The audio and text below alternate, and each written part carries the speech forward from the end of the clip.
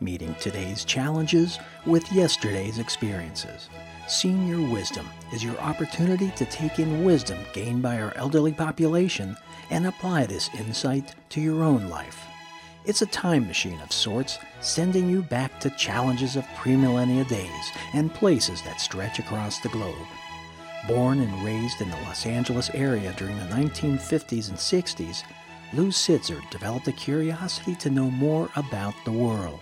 At 21, he had heard about the racial circumstances in Mississippi and decided to travel to Mississippi and help the black community register to vote. He spent his days traveling door to door within the black community and was given a place to sleep in their homes. Lou really got to know the people that he met and grew to respect them. Poverty was extreme and conditions difficult, both within the black communities and also during interactions that he had with other folks that didn't want him there.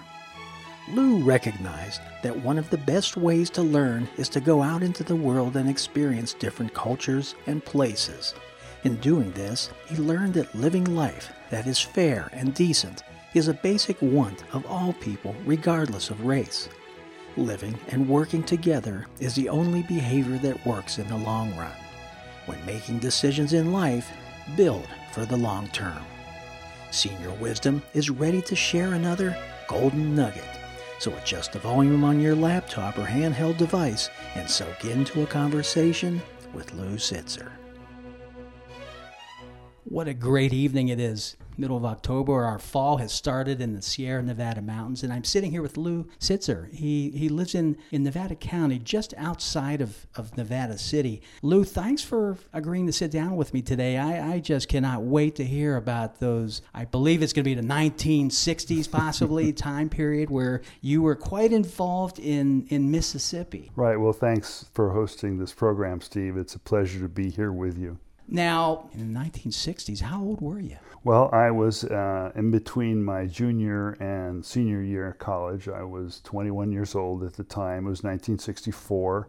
I went to Mississippi. I was the only student from my school, the University of California at Riverside, who went south. It was a call for college students, and about 1,000 of us from all over the country came. First, we went through some nonviolent training and became familiar with the situation in Mississippi that we would be entering, and then after 3 civil rights workers, similar in age, already there, disappeared and were assumed killed. That was the summer. Then about half of the volunteers left because they realized that, gee, this is serious business. This is something that one could lose your life about. There were a lot of things happening at that time, but you chose at that moment in your life to go down to Mississippi. What was the drive or the incentive to do that? Well, all my life up until that time had been pretty, what you might say, cloistered. And I grew up mostly in Los Angeles and attended a small university. I didn't know much about life, and I was curious, still am curious about the world. And wanted to experience as much as possible. And I had heard prior to '64 about what we have been celebrating recently in the March on Washington and the looking back at the last 50 years. I had heard about what was going on in Mississippi, and frankly, I went there partly out of curiosity because I couldn't believe some of what I was hearing. About the brutality and style of way in which people were being treated, and partly because it seemed like a cause worth supporting. So I went there with great intent to learn, to increase my knowledge of the world, to better understand how humans interact with one another, and so I found out.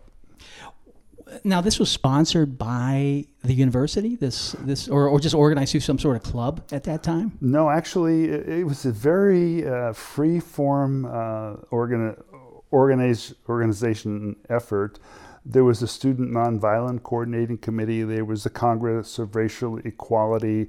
There was the National Association, NAACP. There was Fellowship of Reconciliation. There were many, many groups. I happened to decide to go, and the Unitarian Church that I didn't attend was very willing to send me $50 a month to support myself while I was there.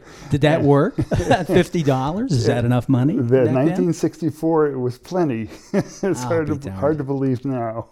So you got on a bus with everyone and then traveled from L.A. all the way across the country to Mississippi? It was in Oxford, Ohio, that we trained. And so I went to Oxford, and then we traveled by bus to Mississippi. We entered in the middle of the night because actually by that time it was very evident that it was a dangerous situation and we had to be as cautious as possible. Mississippi was arming itself in all sorts of ways to counteract what it considered to be outside agitators, college students wanting to register voters. So when you say they were arming themselves, are we talking about things with triggers? Yes, we're talking about more than that. We're talking about armored vehicles. We're talking about weapons that beefed up the local sheriff's department, and they looked upon it as an invasion, and in a way it was, because one of the psychologies of the movement then was, in order to reach the public, white kids needed to be involved because the killing of black citizens, young and old, had been going on in the South for decades, centuries. And that didn't seem to, bringing notice to that didn't seem to make much difference. So the feeling was, gee, if we get some white kids involved, 500, 600, 700 of them, and maybe it will bring some notice to the general public through newspapers and television that this is an issue that is greater than just black people voting. This is an issue that involves the nation, and it isn't just Mississippi. Mississippi just happened to be the hardest of the hardcore of states to penetrate in terms of getting black people registered to vote. You mentioned earlier that there were some fatalities early on before you went down there. Were those people of color, or was that Caucasians? There were two whites and one black, and they were doing exactly what we were doing. They had been there a while longer, arrived earlier, and some of them were older, like in their early 30s, mid-20s. I was 21 at the time, so I was young compared to some of the people who had been actually working on the civil rights issue for a number of years. But there were people just like us. Yeah. Oh boy. And it could get pretty dicey. Do you recall maybe an encounter that you had that was pretty typical of the experiences that you had during that time in Mississippi? Well, all of the days were tense because you never knew when you'd get pulled over, when you'd get arrested. I was arrested 3 times. I was put in jail. I was never beaten. I was never convicted of anything, but there was an air of intimidation that was constant, a threat that was constant. I mean, you drove down there in probably multiple vehicles, I suppose. Is that right? Or did you go down in a bus? Actually, we went in a bus. Oh, okay. We actually traveled in a bus, and then like a Greyhound bus. Like a Greyhound bus, no yes. Kidding. And actually, the bus drivers and company were pretty nervous about the whole thing because that was after the bus burnings had taken place, also where Greyhound buses were put to flame. And when they got you down there, where did they drop you off? Where did you get off? Well, I stayed in Clarksdale, Mississippi, which is in the Delta, the Mississippi Delta, and we all lived with black families. And of course, this was a great introduction, for a white boy from California to live with a black family. And also it was an introduction to the family to have, and to have an occupant, who was white living in the black community. And it really was true what they said about being separated by the tracks. The railroad tracks typically did separate the blacks from the whites. And so it was very obvious that that I was living somewhere where I shouldn't have been. So, I mean, there were police cars and vigilantes that were essentially patrolling, looking for us. And one of the things I wanted to mention is that my daily activity was going from house to house in Clarksdale and another town, Marks, Mississippi, where I stayed for the summer. Which part of the tracks was that you were knocking on doors? Well, these were all, of course, black laborers, many of whom couldn't read or write, or if they could read or write, in either case, they could be eligible to vote if they passed the literacy tests, which were absolutely impossible to pass because they were made to prevent black people from voting, because actually black people outnumbered white people in the South, and there was a great threat to the white power structure if black people were able to vote. So I would go from house to house, and in very, very poor conditions. I mean, we're talking about homes that don't have electricity, that often had a dirt floor for a floor, and that I was talking with people who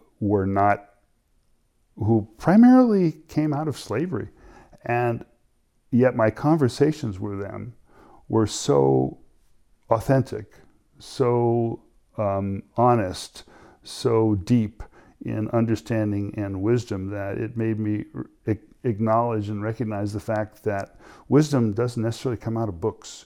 In fact, the lack of an education doesn't mean you're dumb. And so I was very gifted, I think, with encountering so many people who I grew very respectful of because of the lives they had lived and how they had coped with slavery and attitudes of discrimination that were completely dehumanizing. And so my education, sort of began going door to door. So it sounds to me like the wisdom one of the pieces of wisdom that came out of this experience in going down the Mississippi was the fact that wisdom does come from things other than books. Well, yes, and later in life I went into teaching, and one of the things that I emphasized most with the students is the best education you could ever get, I thought, was to travel. And to go into communities and other countries where you could begin to see how other people live and understand other ways of life and other customs and other belief systems, so that you would begin to see that your own perspective is just one of many. So I embraced the idea of getting out of the classroom as a teacher and getting into real life experiences, which is, I think, most valuable. So there's wisdom outside of books. We've established that. Right. What is the wisdom that you pulled from the Mississippi experience that you had? Well, one of the messages, after we worked together for 3 months, one of the messages was that the problem isn't really with the black community, the problem is with the white community. And please go back and address the white community and try to educate. And that's what I did for my whole life.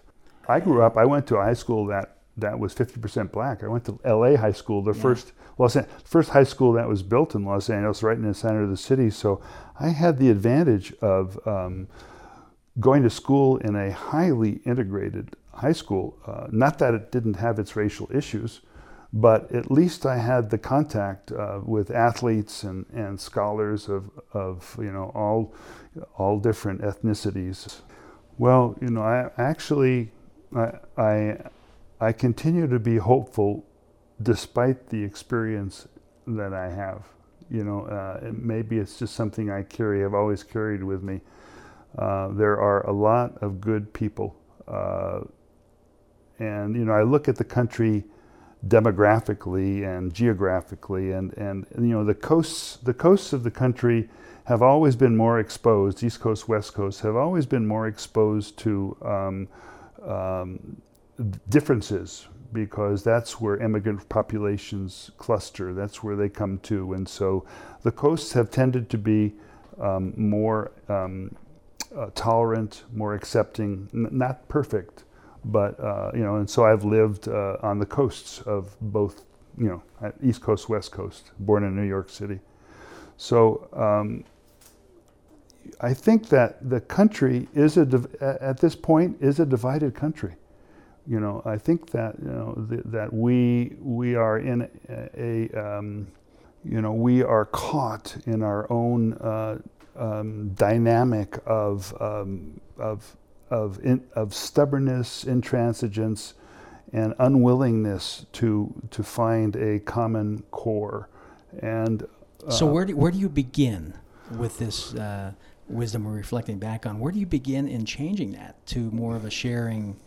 Well, we begin with programs like you're producing. We begin with the people like Bill Moyers and others who are, and Studs Terkel, traditionally people who have expressed a basic humanity, that we are all connected in this, and that the great disparity of wealth that's growing in our country is not going to work. I mean, basically, we are moving ourselves at a pace that is more and more destabilizing. And so the wisdom that I might bring to it is just to say, look, folks, we have a fabric here, and we can knit together or we can unravel, but we have that choice.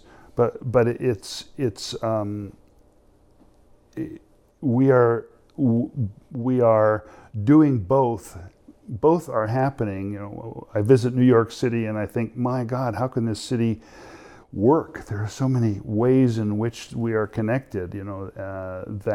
Collecting the garbage is a huge issue, and so many other factors enter into people who have to learn how to work together. Otherwise, we fall apart. And so it's reaching the people, and I think there has to be a kind of a basic faith that people want to survive. Most of the countries I've visited and lived in, the common man doesn't really care about government, just wants to be let alone and live a life that is decent and honest. It's a question of short-term gain versus long-term gain. If you have a long-term look at the country or the planet or the community, you will opt for what is best for the general good rather than your own pocket. The Mississippi experience was I think really valuable to you, because it sounds like it really guided you in the rest of your life on creating that level of communication and education with the younger groups, with kids, so that when they grew up, they recognized the different colors and they recognized the similarities and differences, that differences are okay, and really brought people together. And I thank you for sharing this today, and I look forward to sitting down with you again. Thanks a lot. My pleasure.